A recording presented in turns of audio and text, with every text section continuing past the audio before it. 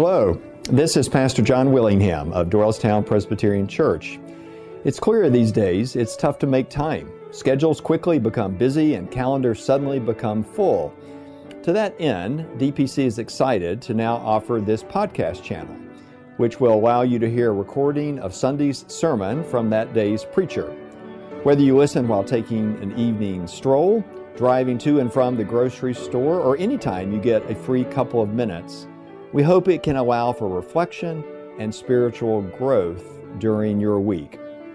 We also invite you to visit www.dtownpc.org to learn more about our church, our various ministries, and online giving opportunities. Thank you for tuning in. One of my favorite carols of the season is Joy to the World. Tonight marks the 35th Christmas Eve service that I have planned. And if I had access to all of those bulletins, it would confirm what I suspect to be true, namely that all of them open either with Joy to the World or O Come All Ye Faithful. We're not able to do that tonight. Our COVID protocols still restrict us to sing one hymn as a congregation together. But if we did not have that barrier, surely I would have added to that tradition again. For even though we are not going to sing it in its entirety, though I am sneaking a verse in our communion liturgy, it is that particular verse that has resonated with me, and most of all, the refrain, Joy to the world. The Lord is come, let earth receive her King. Let every heart prepare him room, and heaven and nature sing. And heaven and nature sing. And heaven and nature sing. I did some quick online research this week to no avail. I wanted to understand why Isaac Watts had chosen to open his carol in the way that he did. Couldn't find any definitive insight. And so it left me wondering if perhaps he was inspired by our reading from Luke when the heavenly hosts respond, "Glory to God in the highest heaven, and on earth peace among those whom he favors." Or maybe Watts was thinking about the words from the psalm that we read tonight that in part says, "Let the heavens be glad, and let the earth rejoice. Let the sea roar and all that fills it. Let the field exult and everything in it." Whatever the inspiration for that hymn writer of long ago, I'd like for us to ponder tonight what it looks like when heaven and nature sing. In particular, in those places where it intersects with beloved traditions.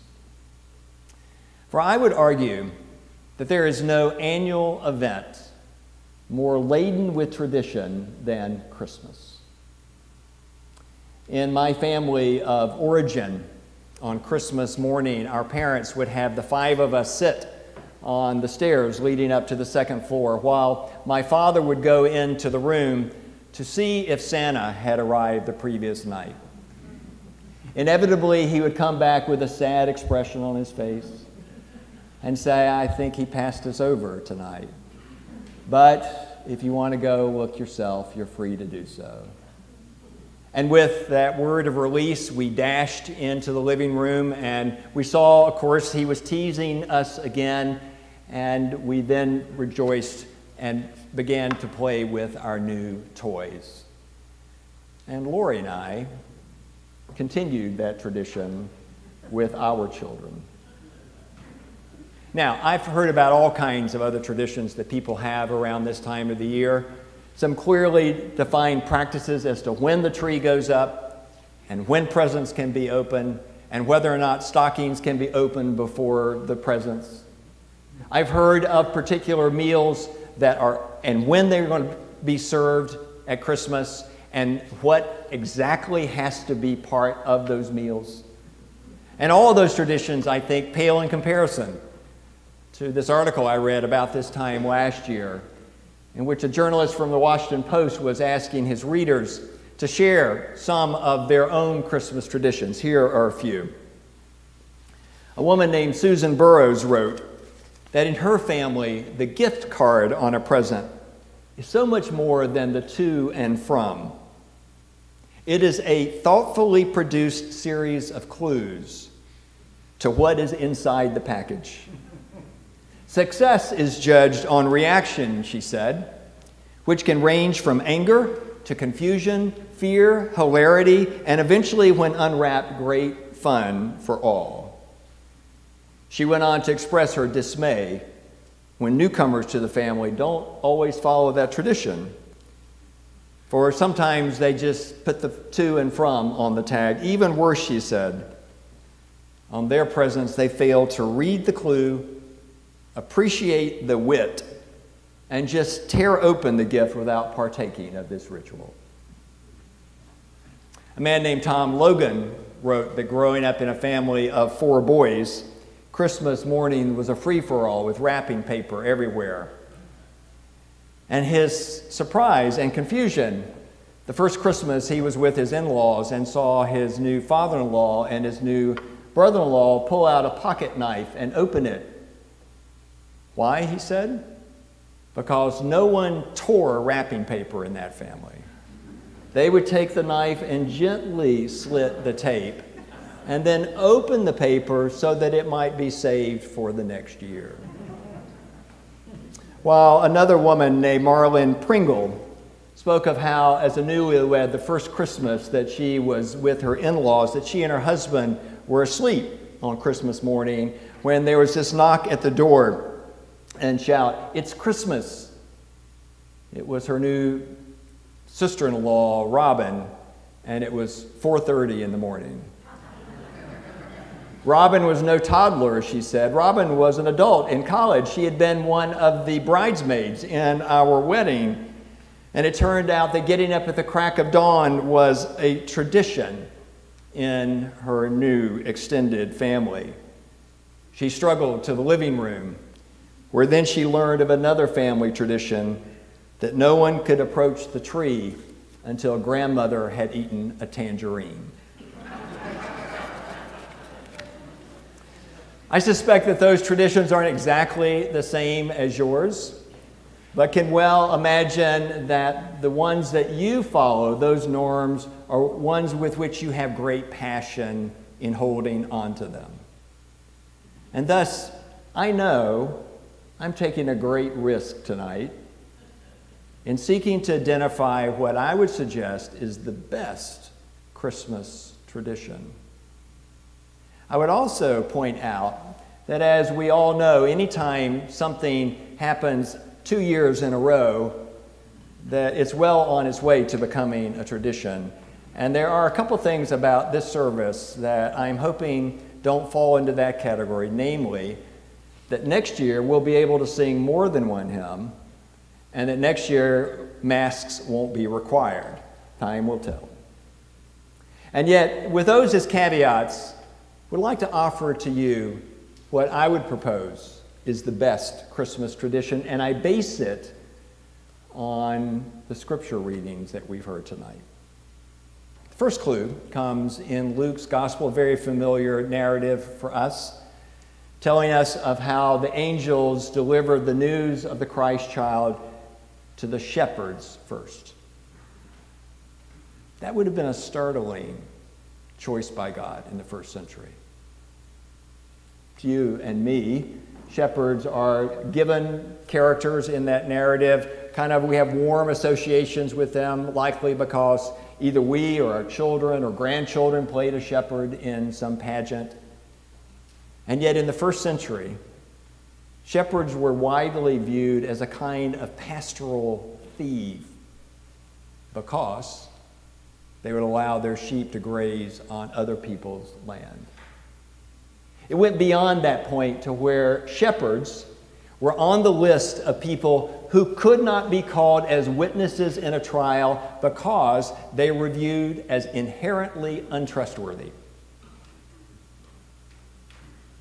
And yet, God sent an angel to shepherds as the first ones to hear the news of what had happened in Bethlehem. And I am convinced that when that occurred, heaven and nature sang. Our psalm adds, I think, to this sense that I'm developing of what is really the best Christmas tradition.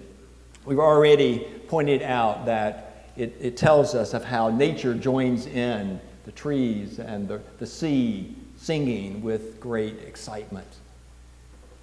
And yet then the psalmist goes on to explain why nature is responding in that way. Then all the trees of the forest sing for joy before the Lord, he said, for he is coming. For he is coming to judge the earth. He will judge the world with righteousness and the peoples with his truth. Did you hear that? The reason that heaven and nature were singing was because one would come who would finally judge all humankind with justice and with fairness.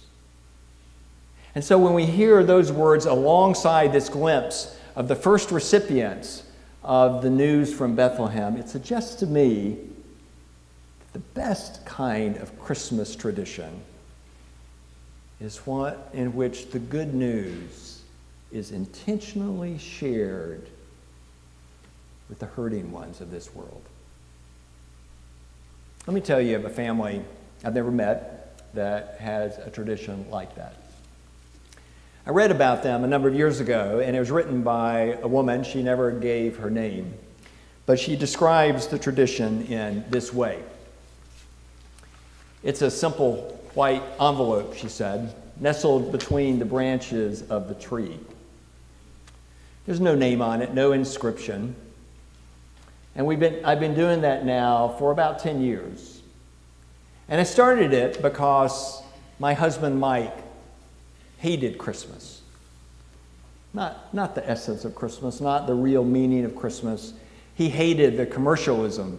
He hated the way that people would scramble at the last minute to get a tie for Uncle Harry or powder for Grandma because they hadn't gotten anything and they felt like they had to buy something. Knowing that about him, she wrote, I decided that this Christmas I was going to do something different, and the idea came to me in an unusual way. Our 12-year-old son at the time was playing on a junior wrestling team. And shortly before Christmas, they had a match against a team sponsored by an inner-city church.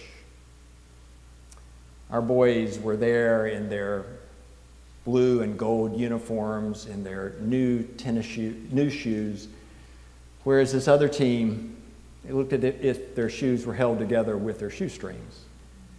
Worst of all, they didn't have a kind of headgear designed to protect their ears. They couldn't afford them, obviously. Well, as the match unfolded, our boys won every one of those matches. And when it was over, Mike turned to me and said, I wish the other team could have won at least one.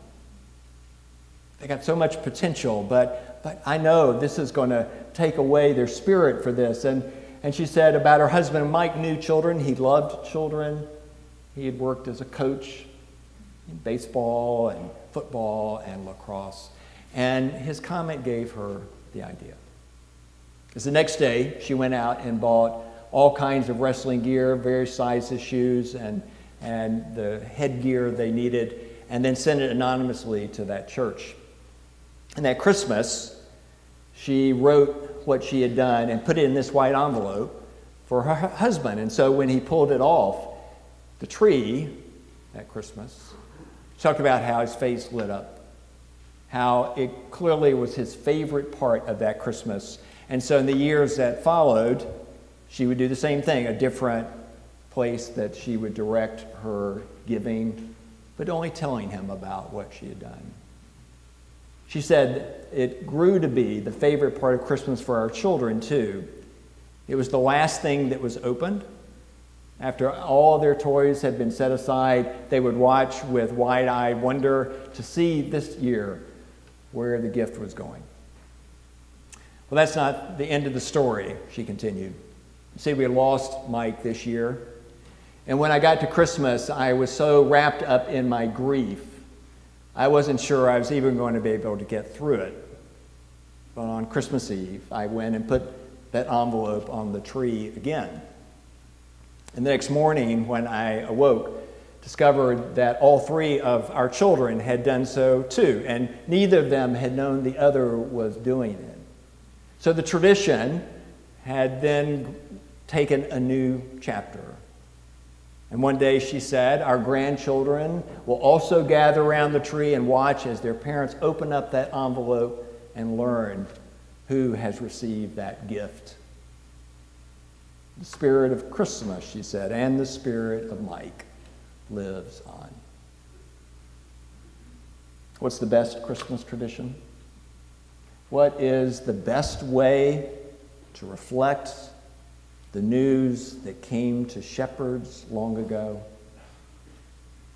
What I would suggest, that it includes a very intentional act on our part to reach out to the ones who still need to experience that good news in a tangible way. That even though we know this world isn't yet what God intends it to be, that we will continue to make a difference with the hurting ones who live around us. So enjoy all of the traditions that are celebrated on this night and tomorrow in your family. Have fun with all of those customs you have that mark the celebration of Jesus' birth. But I would suggest that you add a new tradition or build upon one that is already in place of, in some intentional way, reaching out to care for the shepherd-like figures who still live around us. And when we do that, it's the hymn writer that tells us what will occur. As once again, heaven and nature will sing. Let us pray.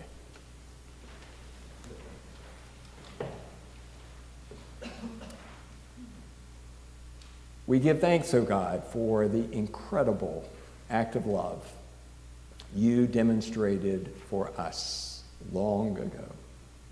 We thank you for the way that you ensured that that message first went to ones whom that society would have least expected.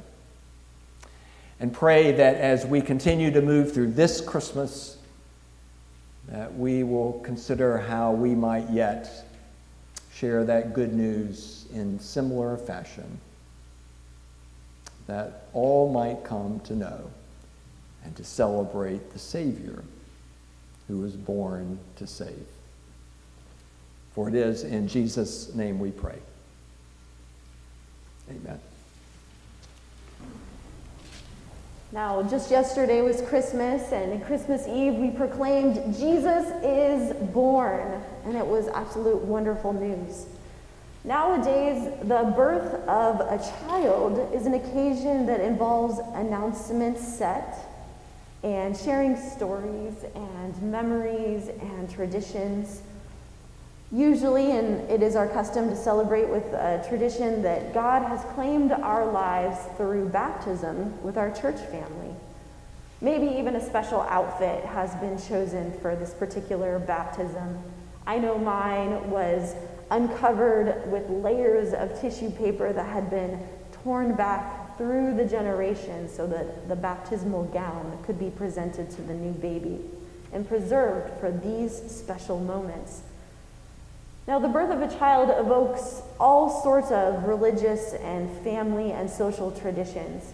And this is where we find the characters of Mary and Joseph and Jesus in this early chapter of the Gospel of Luke.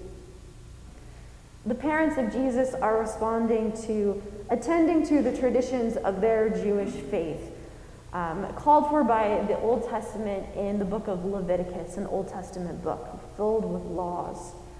And such traditions are meant to be a reminder that the baby is not born only in the context of this small family, but also born in the context of a larger family, both ancient and to come, a church family, for lack of a better word, and this covenant that has been established with God's people.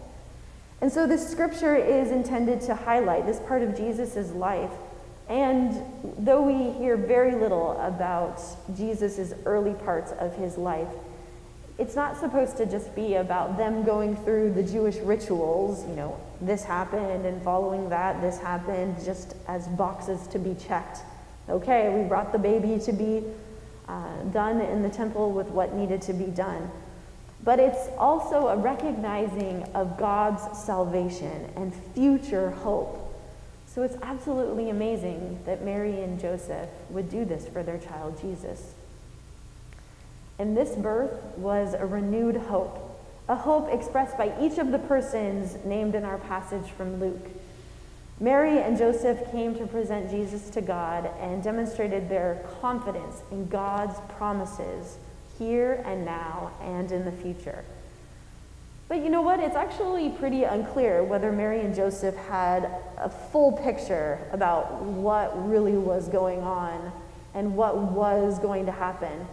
Certainly, the angels and the shepherds gave them some hint and some clue and some realization that this was a very big global thing.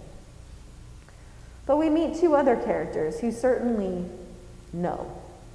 They fully know what's happening and what's about to happen. So Simeon is described as this devout and righteous man. He's seeking comfort for the people of Israel. And we have the prophet Anna, who fasts and prays for the restoration of Jerusalem every day in the temple. And she is known to be of quite old in her age. And they're all gathered there.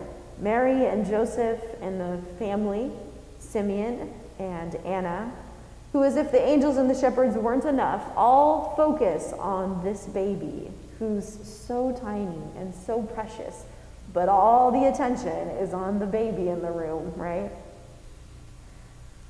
I'm not exactly sure how Mary felt encountering Simeon and Anna, though having had a baby sort of recently, I can recall that there was this one instance that caught me off guard as people were trying to approach my baby in awe and wonder and excitement. Royce was born in the very early days of the pandemic on March 9th, 2020, and after the stay-at-home orders, myself and other parents, they all stayed at home because we had precious cargo along with us. And we were already planning to do that, so we had the baby wipes stockpiled up and meals in our freezer and a meal train already coming to our house. And if you have any opportunity to recollect what being near a baby is like, there's just something that draws you in, isn't there? At one point, at the stay-at-home orders, we just had to get out of the house. I'm sure you all did too. Especially with a bustling 3-year-old at that time at home. So we went to the park, and we were walking around the park as we do and learning how to use our scooter in those early days. And there was a couple that was walking by of older age, and they just started quickly walking towards us with their arms outstretched towards us that I thought they were almost going to grab us. And they didn't. They stopped short, I think probably because of the protocol. Don't touch people or babies. But they still had their arms outstretched, and they still had their oohs and their ahs, and they were so excited to just behold us. And they were asking us 100 questions and telling us stories, I think, to just belabor and be able to be in the presence of this baby Royce. Because they knew that it was just magical, and they knew that they just wanted to be there, and wanted to be there for as long as possible. What an encounter. It was strange, it was unexpected, and they knew how precious it was to be near this baby. Now, everyone who is Jewish was waiting for the Messiah. There's no doubt about that. And they heard prophecies from when they were young in Torah school. Their time had come for all the wonders that this baby would reveal. And it was unexpected how precious they were able to be near this. And who Jesus was and what he would be for his people is still yet to come. And that's where we meet the characters of Simeon and Anna. They know, and they help others know.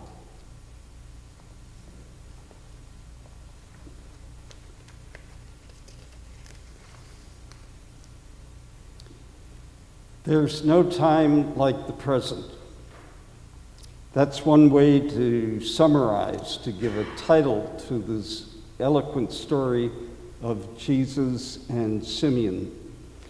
In Luke's account, it soon came for Jesus to be circumcised according to the law of Moses, and Mary and Joseph took the baby Jesus to the temple, and there they met Simeon. Luke tells us that Simeon was righteous and devout, looking forward to the consolation of Israel, and the Holy Spirit rested on him. It had been revealed to him by the Holy Spirit that he would not see death before he had seen the Lord's Messiah. Undoubtedly, to Mary and Joseph's surprise, somewhat like Becca's encounter with an elderly couple in the park, undoubtedly to Mary and Joseph's surprise, Simeon abruptly took Jesus into his arms and praised God in a famous hymn known as the Nunc Dimittis. Master, now you are dismissing your servant in peace, according to your word. For my eyes have seen your salvation, which you have prepared in the presence of all peoples, a light for the revelation to the Gentiles and for glory to your people Israel.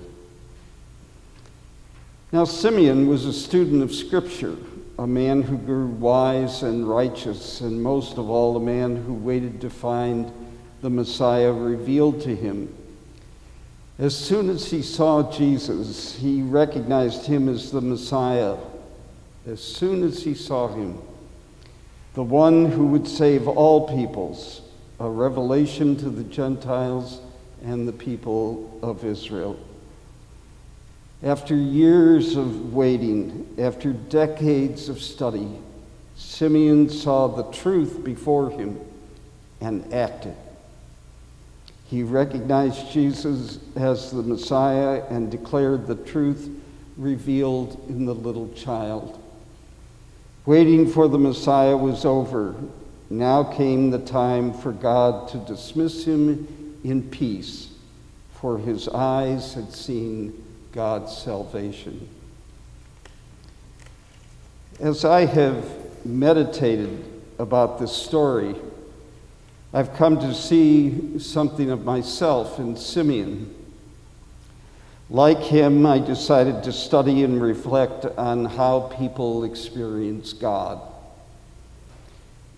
Starting with college, I became a student of history, eventually going on to get a PhD in history, teaching church history at 2 Presbyterian seminaries, and publishing several books which I enjoyed writing and a few people actually read.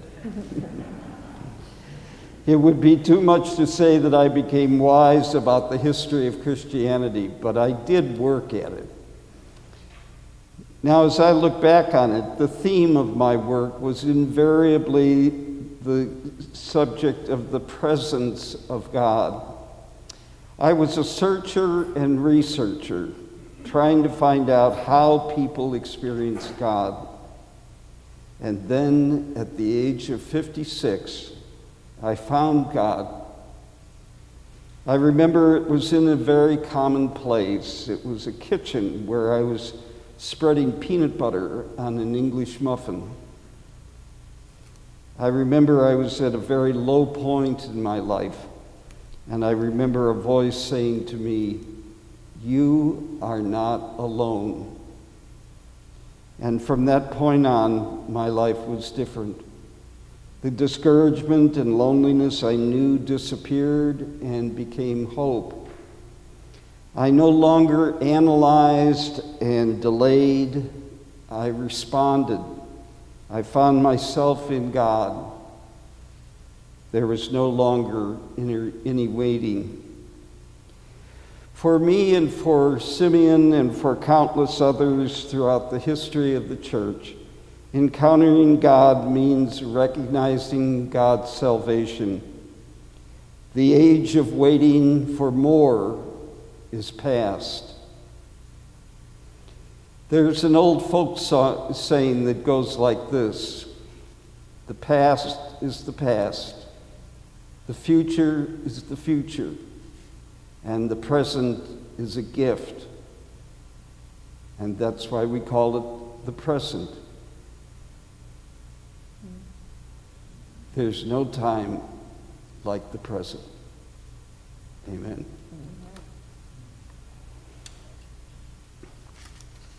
A few years ago, I shared a little bit of Carringer family history with my Stepping Stones class. The question was, how did we come to believing in Christ?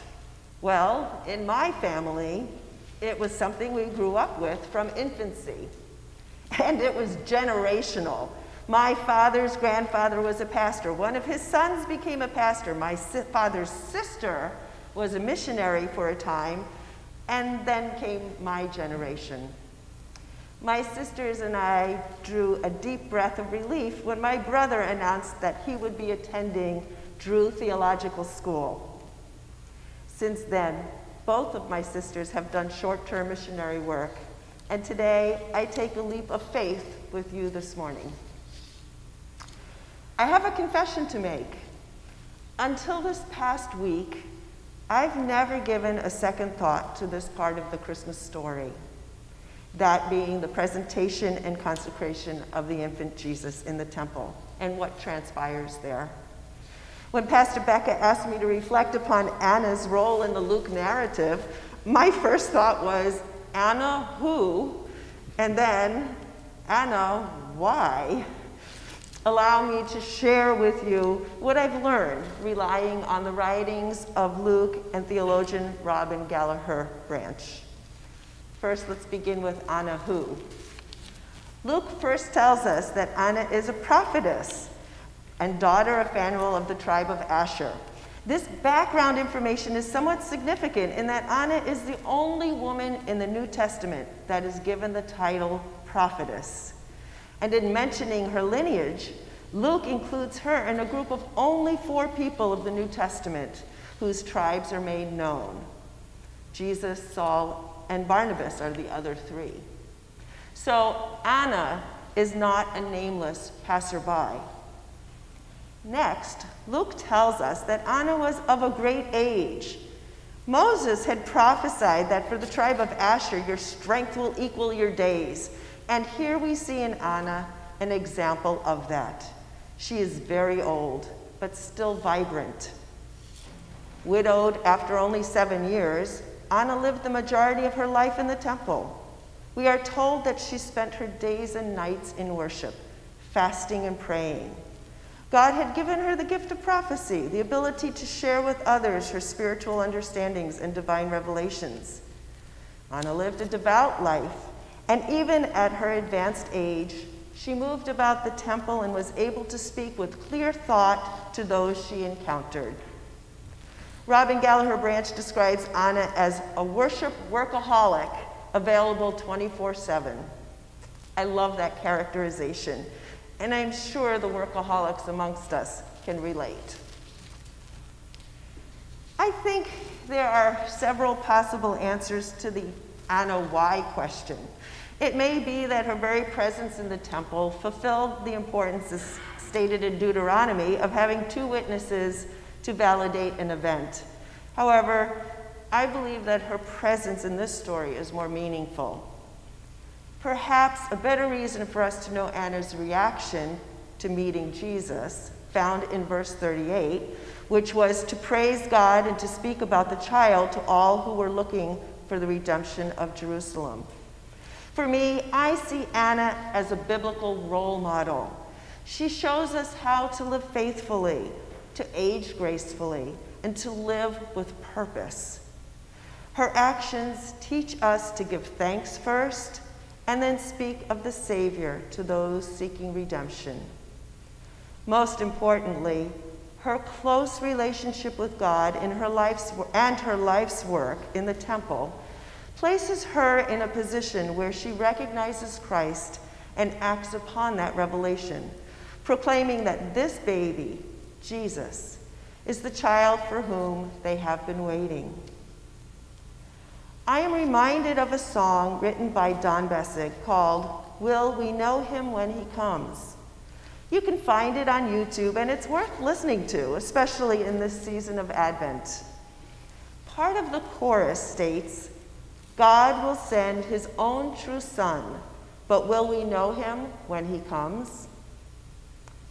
We don't need to be literally living in the temple to recognize Jesus.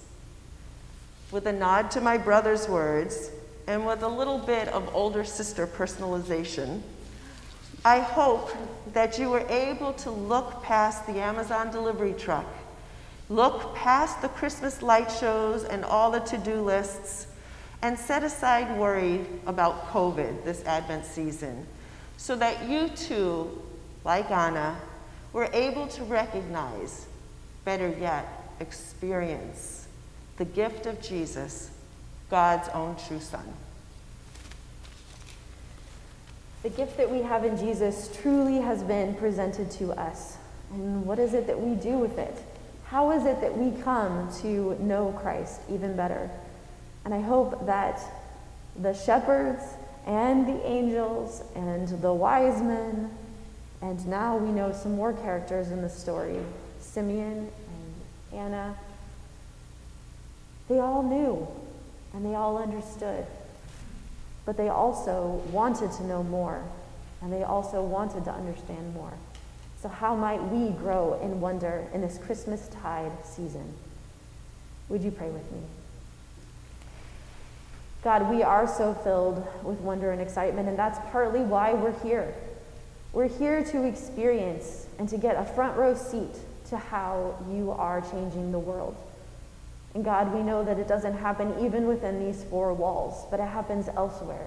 So might we understand and keep our eyes open and our ears open and all of our other senses aware of your presence in our lives. Amen. Amen. Thank you. Thank you. Thank you. Thank you for joining us on your journey of faith. Don't forget to check out www.dtownpc.org to explore all the ways DPC strives to be a bridge for Christ and a beacon of his love.